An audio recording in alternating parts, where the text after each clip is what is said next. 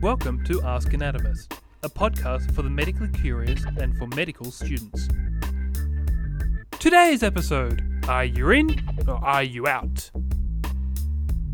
I'm your host, Dr. Michelle Lazarus, a senior lecturer in the Center for Human Anatomy Education in the Faculty of Medicine, Nursing, and Health Sciences at Monash University. Just before we get started, I want to remind our audience that the following episode is for informational and educational purposes only. Discussions that take place do not replace consultation with your medical health professional, nor the prescriptions provided by them. Please consult a medical professional before adapting to your own circumstance anything you hear on this podcast. Hi, everybody. Thanks for joining us for today's podcast, where we'll be focusing on the kidney and discussing dialysis. There's been some talk about treating more patients on dialysis at home, and to help us understand the who, what, when, where, and why about dialysis and kidneys, we have an excellent panel here today. Would everybody like to introduce themselves? Hi, I'm Roger. I'm a renal physiologist, so this is right down my alley for once. Hello, my name's Dr. Georgina Stevens. I'm a medical practitioner who works primarily in education. Hi, my name is Tiffany, and I'm a bright-eyed and bushy-tailed medical student. Before we start talking about dialysis, we need to understand some of the basic anatomy and physiology about kidneys and blood filtration. Before I started medical school, I didn't even know what the kidneys were or where they were. Could you please explain some of this to us? So kidneys, interestingly, do look like the word describes. They are shaped like a kidney bean. We refer to them also as renal. That's another anatomical term. And they sit in our abdominal cavity. So that's the part of your body below your rib cage. And if you take your hands and you put them towards your back and you feel your spine, so the bony part in the middle of the back, and bring them a little bit closer to the front, you'll feel a rib cage there. That rib cage, the bottom border, inferior border of that rib cage, actually helps protect the kidneys. So our kidneys sit on the back part or posterior part of the abdominal cavity, 2/3 of the way protected by the thoracic cage. Kidneys, because they're on the back, they are what's termed retroperitoneal, behind the peritoneum. The peritoneum is sort of like if you picture Glad wrap. It's very sticky and it covers the kidney on the front side of it. So when we say kidneys are retroperitoneal, we're saying they're behind the sticky Glad wrap on the back part of the abdominal cavity. I've learnt kidneys are for filtering blood, but how does the blood get there? So the vascular supply or blood supply to the kidney is really important. And interestingly, again, #embryology matters, the kidneys start developing in the pelvic region. And because the fetus elongates as the kidneys are developing, they appear to ascend or rise up from the pelvis into the upper abdominal region. As the kidneys begin to ascend or appear to ascend, they change their vascular supply. They start off with getting vascular supply from the iliacs, which are in the pelvis. Then they move and change so that they get vascular supply from the aorta, and then finally from the upper aorta, from the renal vessels and the inferior vena cava, or IVC. The aorta actually tends to be more towards the left or midline in the body, whereas the inferior vena cava tends to be more towards the right side of the body. What does this mean? This means that the left renal veins are actually longer than the right renal vein because they have further to travel. The kidney has really multiple functions. I guess you might regret inviting me along today because I might go on about it for hours. But I guess the main function is the production of urine, and that's important because it enables the removal of waste products and also the regulation of the content of the plasma and so the fluid in our body. We'll get into that in a little bit more detail later, I think, but I guess what's important is just to recognise that there are really 3 different functions that the kidney carries out in order to produce urine. So the first is the filtration of the fluid component of the blood, which we call plasma, which occurs at a specialised functional unit called the glomerulus. And then there are 2 processes that sort of condition the urine as it moves down the tubules in the kidney. One is reabsorption, where substances are transported from within the tubule back into the blood. and the other is secretion, where substances are transported from the blood actually into the urine. What happens to the urine after it's formed in the kidney? The kidneys are only a part of the larger urinary system. There's an upper and a lower urinary system. The kidneys are a part of the upper urinary system, as well as their connection to the bladder, known as the ureter. The ureter is a tube which connects the kidney to the bladder. The bladder then holds the urine until it's appropriate to release it.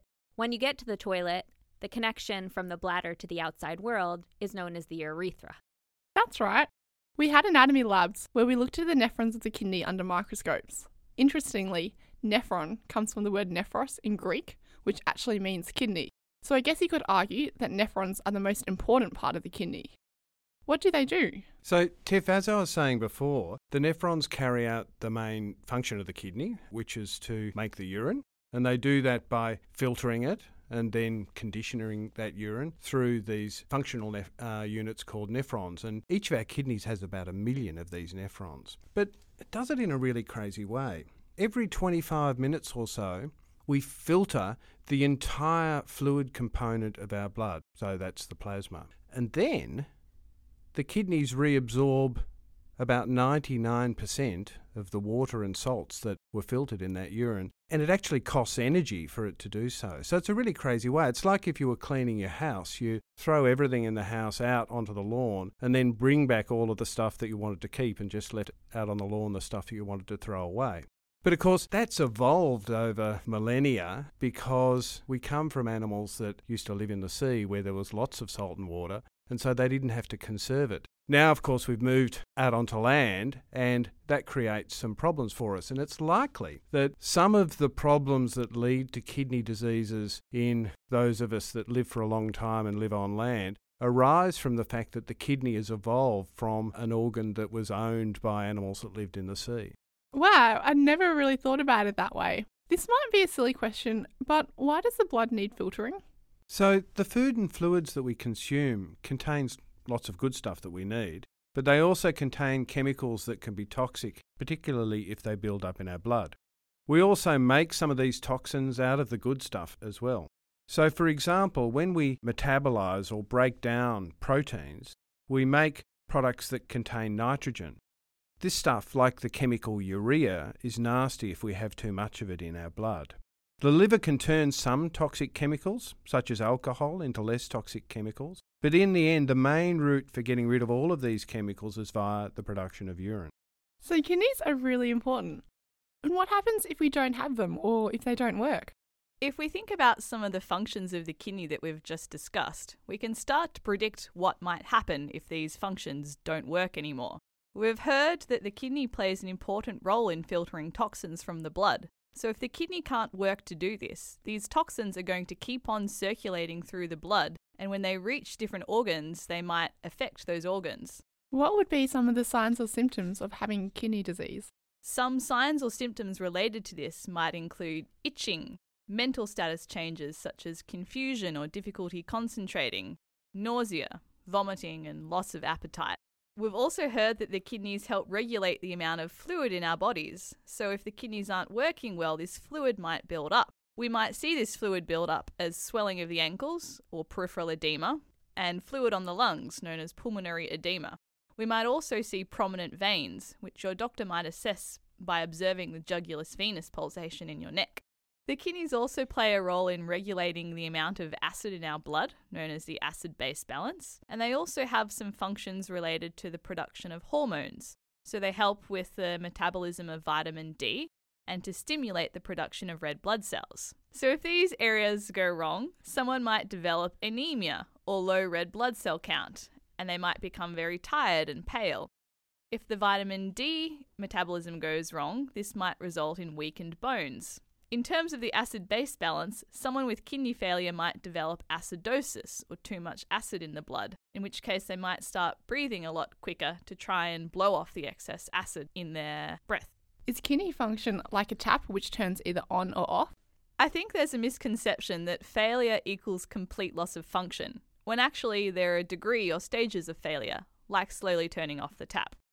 Kidney failure also depends on how quickly that function is lost. That is, whether the failure happens very acutely over hours to days or chronically over months to years. When we classify kidney disease, healthcare professionals will use the terms acute and chronic for kidney disease. Specifically, we use the terms acute kidney injury, or AKI, and chronic kidney disease, or CKD, also known as chronic renal failure. Is there a classification system for the severity of kidney disease? There is, and in chronic kidney disease, we refer to this as stages of the disease. We have stages 1 through to 5, with stage 1 being quite a minimal loss of function, through to stage 5 or severe disease, which usually requires something to replace the function of the kidneys. How do you actually measure kidney function in order to stage the disease?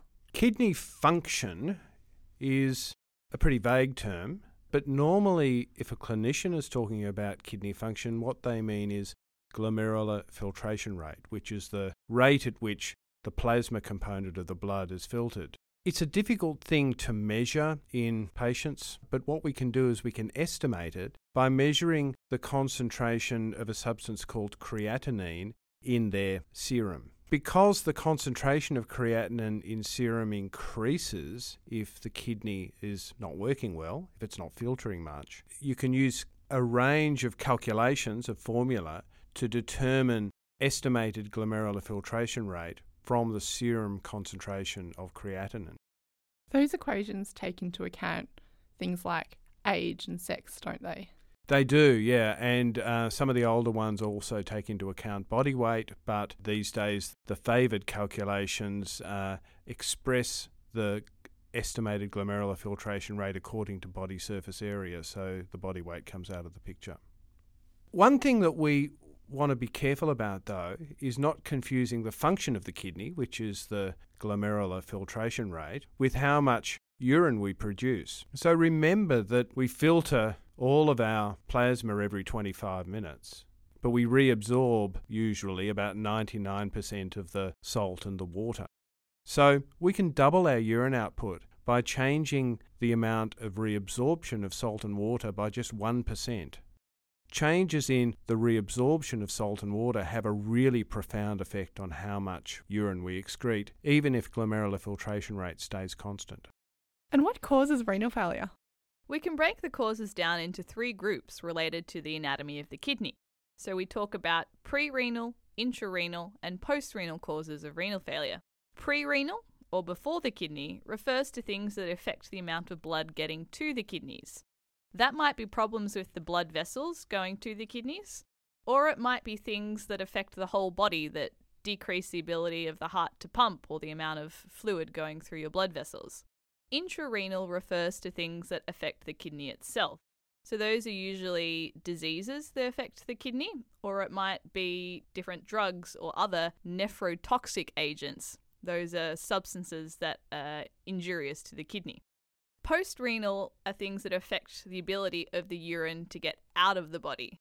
So that might be some sort of obstruction of the ureter or the urethra.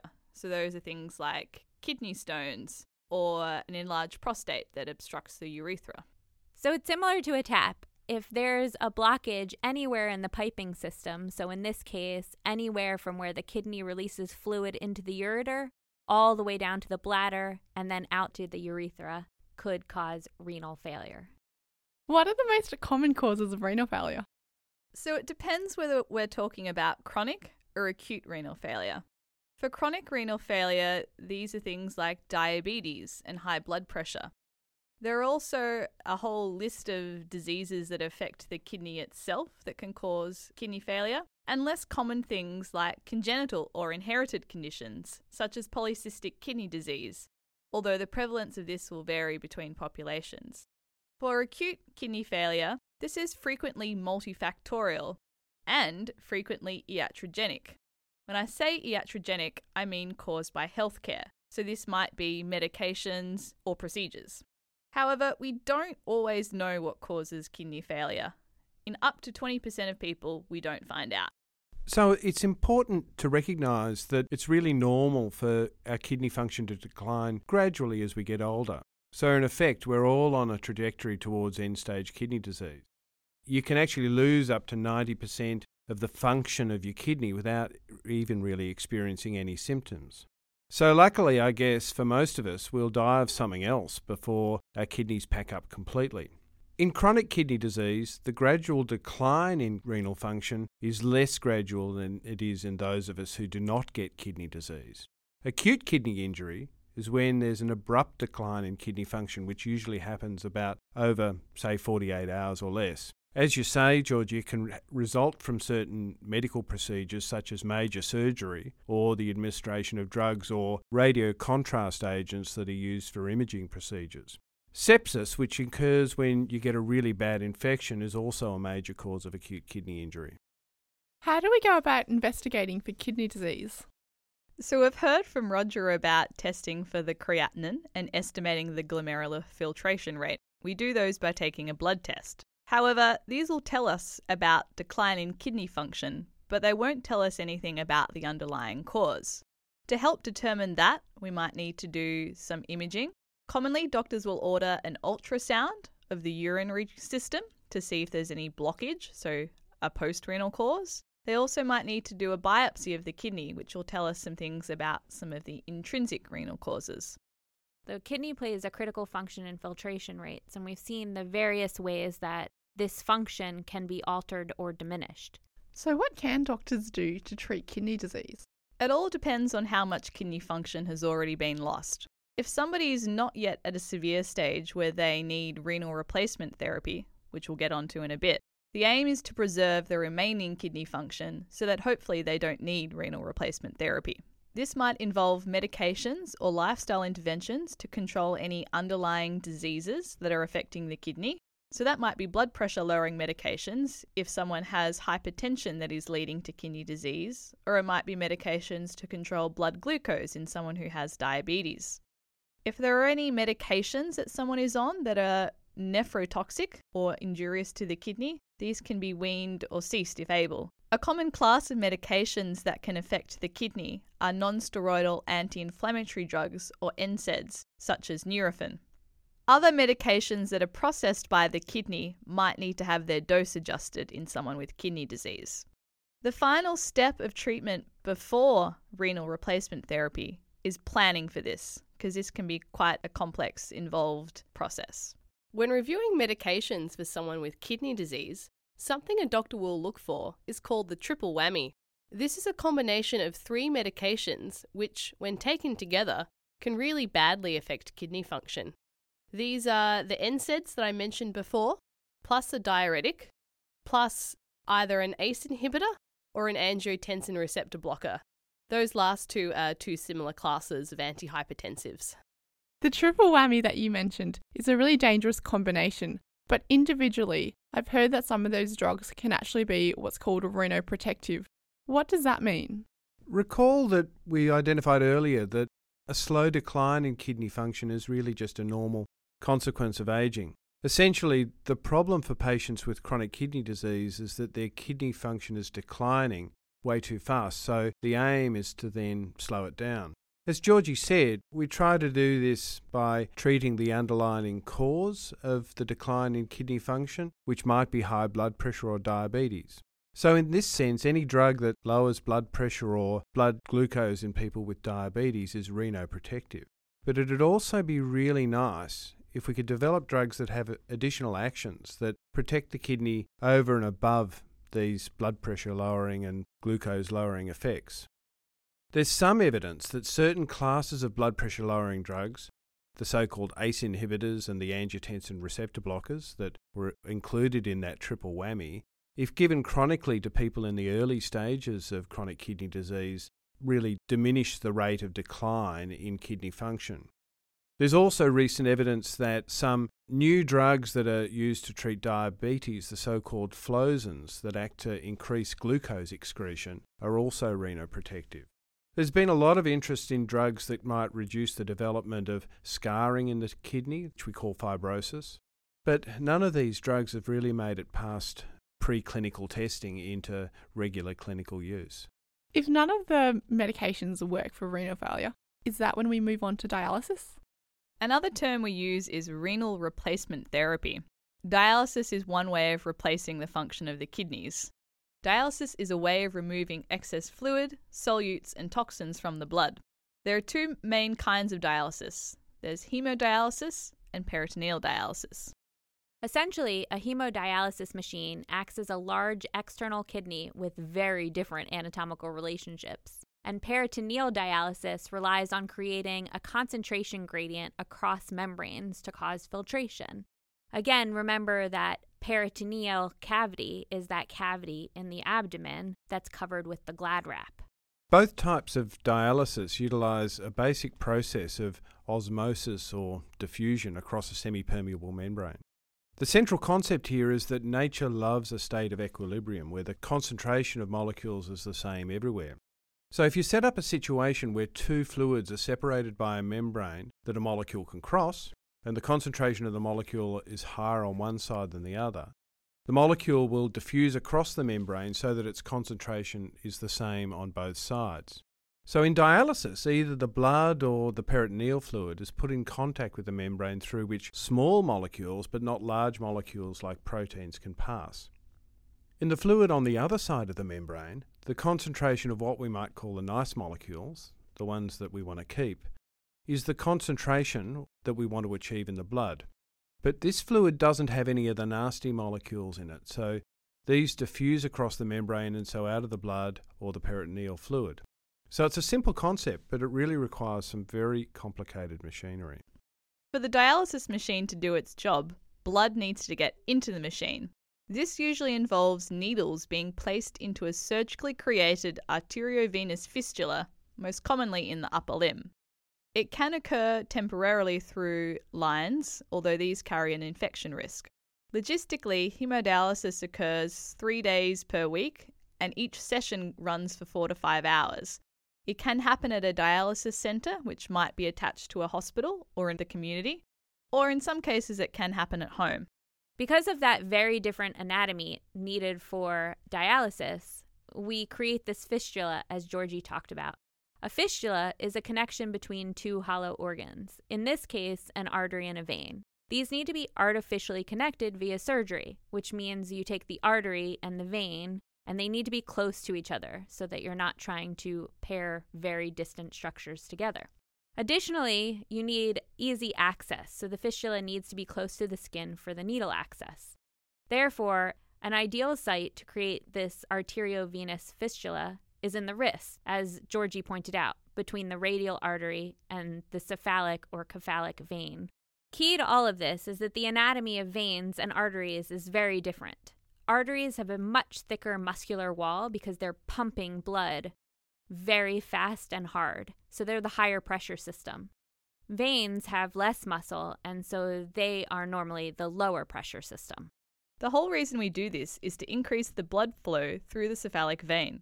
The pressure now going through the cephalic vein causes it to thicken and dilate. This allows a greater area for blood to pass through, which is ideal for placing needles in someone who needs dialysis. The process of the cephalic vein thickening and dilating usually takes about 6 weeks, so a fistula isn't used straight away after it's created. Veins can be damaged through repeated needling for blood tests and intravenous cannulas. So it's important that for someone who needs a fistula, that their suitable veins are saved when planning ahead for dialysis to give the fistula the best chance of success. That's a huge time commitment to have hemodialysis. No wonder there's interest in being able to perform this procedure at home. But how does peritoneal dialysis differ? Peritoneal dialysis, or PD, involves infusing fluid into the peritoneal cavity that Michelle was talking about before. Metabolic waste products in capillaries then similarly diffuse down a concentration gradient into the fluid, which is then removed. For this to occur, there needs to be a way of getting fluid into the peritoneal cavity. So a catheter is surgically inserted through the anterior abdominal wall into the peritoneal cavity. To gain access to the peritoneal cavity through the anterior abdominal wall, you need to go through the skin, subcutaneous tissue, the anterior abdominal wall musculature, the deep fascia that's associated with that, transversalis fascia, and then parietal peritoneum. At that point, you've accessed the peritoneal cavity. Metabolic waste products in the capillaries diffuse into the fluid, similar to in hemodialysis, like Roger mentioned before. There are two types of PD. These are continuous ambulatory peritoneal dialysis and automated peritoneal dialysis. Continuous ambulatory peritoneal dialysis involves infusing several litres of fluid into the peritoneal cavity, leaving it there for 4 to 6 hours, removing the fluid, and then repeating this process several times over the day. Although whilst this is happening, the person can still go about their regular activities or ambulate about, hence the name. In automated peritoneal dialysis, a machine does this exchanging automatically overnight. This may be confusing the issue, but there's also something called hemofiltration, which sometimes happens in hospitals. How does this differ from dialysis? Hemodialysis, as we've discussed, relies on diffusion and is usually used in chronic kidney disease. Hemofiltration, on the other hand, is primarily used in acute kidney failure. Water and solutes are filtered from the blood across the semi-permeable membrane, but this time under a pressure gradient. One of the things hemofiltration is more effective for is removing excess fluid that might accumulate in kidney failure. It's also sometimes used when patients have cardiopulmonary bypass, when they have cardiac surgery. If they've got quite a lot of fluid build-up either before or during or after their surgery, then this hemofiltration can rapidly remove some of that fluid so that they come back to having a relatively normal fluid status. So hemofiltration is used in the acute setting, and in the chronic or longer term setting you use dialysis. But how do you actually choose between hemodialysis or peritoneal dialysis? It's a really complex decision, and lots of discussions are held between the patient and their renal physician, that's a kidney specialist. Part of this is patient preference, such as how much they want to participate in management of their kidney disease, and whether they prefer treatment at home or in a dialysis centre. It also depends a bit on access for dialysis. By that I mean the piping or the catheter for fluid to enter the peritoneal cavity in peritoneal dialysis, or the fistula that needs to be created for hemodialysis. So for example, if someone's had extensive abdominal operations, there might be too much scarring for the peritoneal dialysis to work effectively. There is always the option never to start dialysis, which some patients might prefer. This might be especially the case if they have other serious medical conditions or a limited life expectancy, and dialysis isn't something they'd want to go through. Do patients ever recover from their kidney disease so that they can then stop having dialysis? Some patients who need dialysis for acute kidney injury will recover and eventually come off dialysis. However, chronic kidney disease is progressive and irreversible. So in the case of chronic kidney disease, no, people don't recover. There is one other treatment option that we've mentioned that might be suitable for some people with chronic kidney disease, and that is a kidney transplant. So that's one way someone with chronic kidney disease could come off dialysis. A kidney transplant might be from a relative, that's termed a living related transplant, or it might be from an organ donor. But the good thing is, because we've got 2 kidneys, if you do donate a kidney to someone, you can function perfectly well with only one. This sounds like fodder for another podcast. Thanks everybody for joining us today to talk about kidneys and dialysis. I appreciate having our fantastic team here today. Thank you all. Don't forget to head over to our website, askanatomist.com, for more episodes and links to resources. And follow us on Twitter. So if there's a topic you'd like us to cover, don't hesitate to Ask Anatomist and use the hashtag AnatQ.